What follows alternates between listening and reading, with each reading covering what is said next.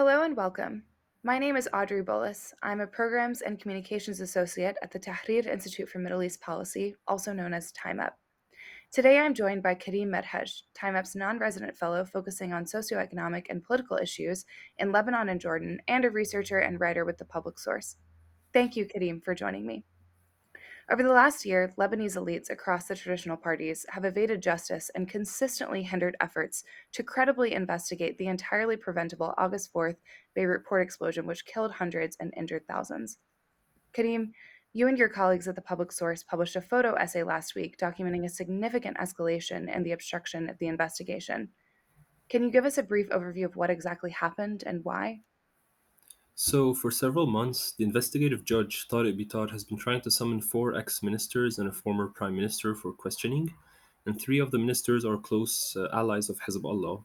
And these suspects have been filing complaints to the Court of Cassation for several months now, trying to get Tariq Bitar removed, but their attempts have been so far unsuccessful.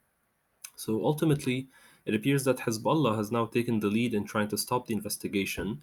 And as a matter of fact, a few weeks ago, a senior Hezbollah official reportedly sent a threatening letter to the judge, and the party started claiming that the investigation is politicized and catering to foreign agendas. And last Thursday, a protest was called for by Hezbollah and its ally, the Amal movement, in front of the Palace of Justice. So the protest began quite aggressively, but then it turned deadly. And from leaked footage that was seen in the media, it appears that a soldier in the Lebanese army was shot at a particularly provocative protester. And this was followed by snipers likely belonging to the Lebanese forces, a rival political party, started to shoot at the protesters, and the latter took up arms and shot back. Ultimately, seven were killed, including a mother of five killed by a stray bullet in her home, and a man who was a delivery driver working in the area. And although Hezbollah is taking the lead in trying to delegitimize Tariq Bitar, this does not mean that the other parties of the ruling class are in any way sympathetic to the investigation. Right. So, following this deadly escalation that you've described, what's the status of the investigation now, and what can we expect next? So it appears that the ministers belonging to Hezbollah and the Amal movement have decided to boycott the meetings of the Council of Ministers until, quote unquote, a solution to the Bitar problem is found. And this comes at a time when Lebanon is experiencing a catastrophic socioeconomic collapse and an acute financial crisis, when at a time when a cabinet is needed to usher in much needed policies to halt the collapse. And unfortunately, it appears that the public discourse has shifted to some extent away from the investigation, away from accountability and justice, and more towards whether Hezbollah has the right to bear arms, whether the Lebanese forces are a militia, and who started what, and so on.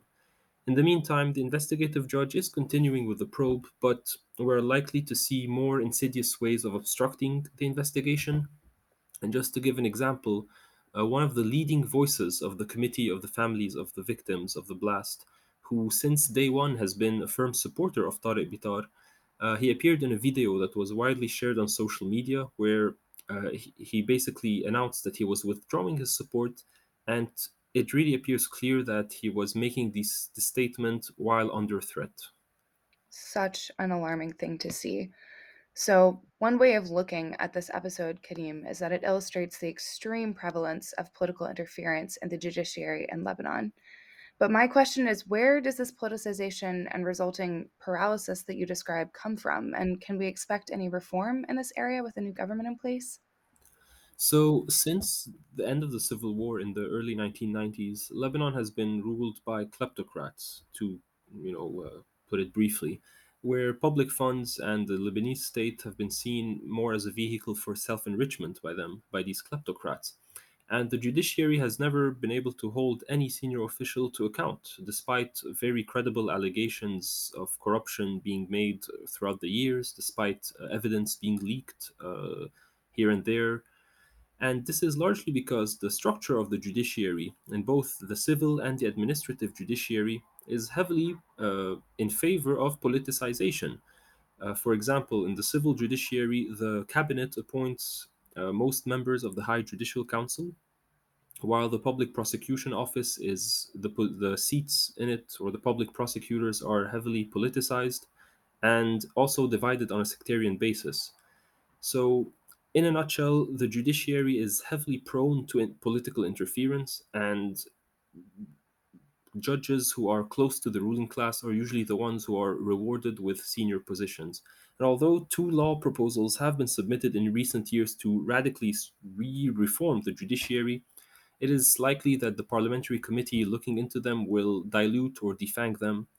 And I really don't believe that the current government, headed by a prime minister who faces significant allegations of corruption, will be able to, or will be even willing to, genuinely reform the judiciary.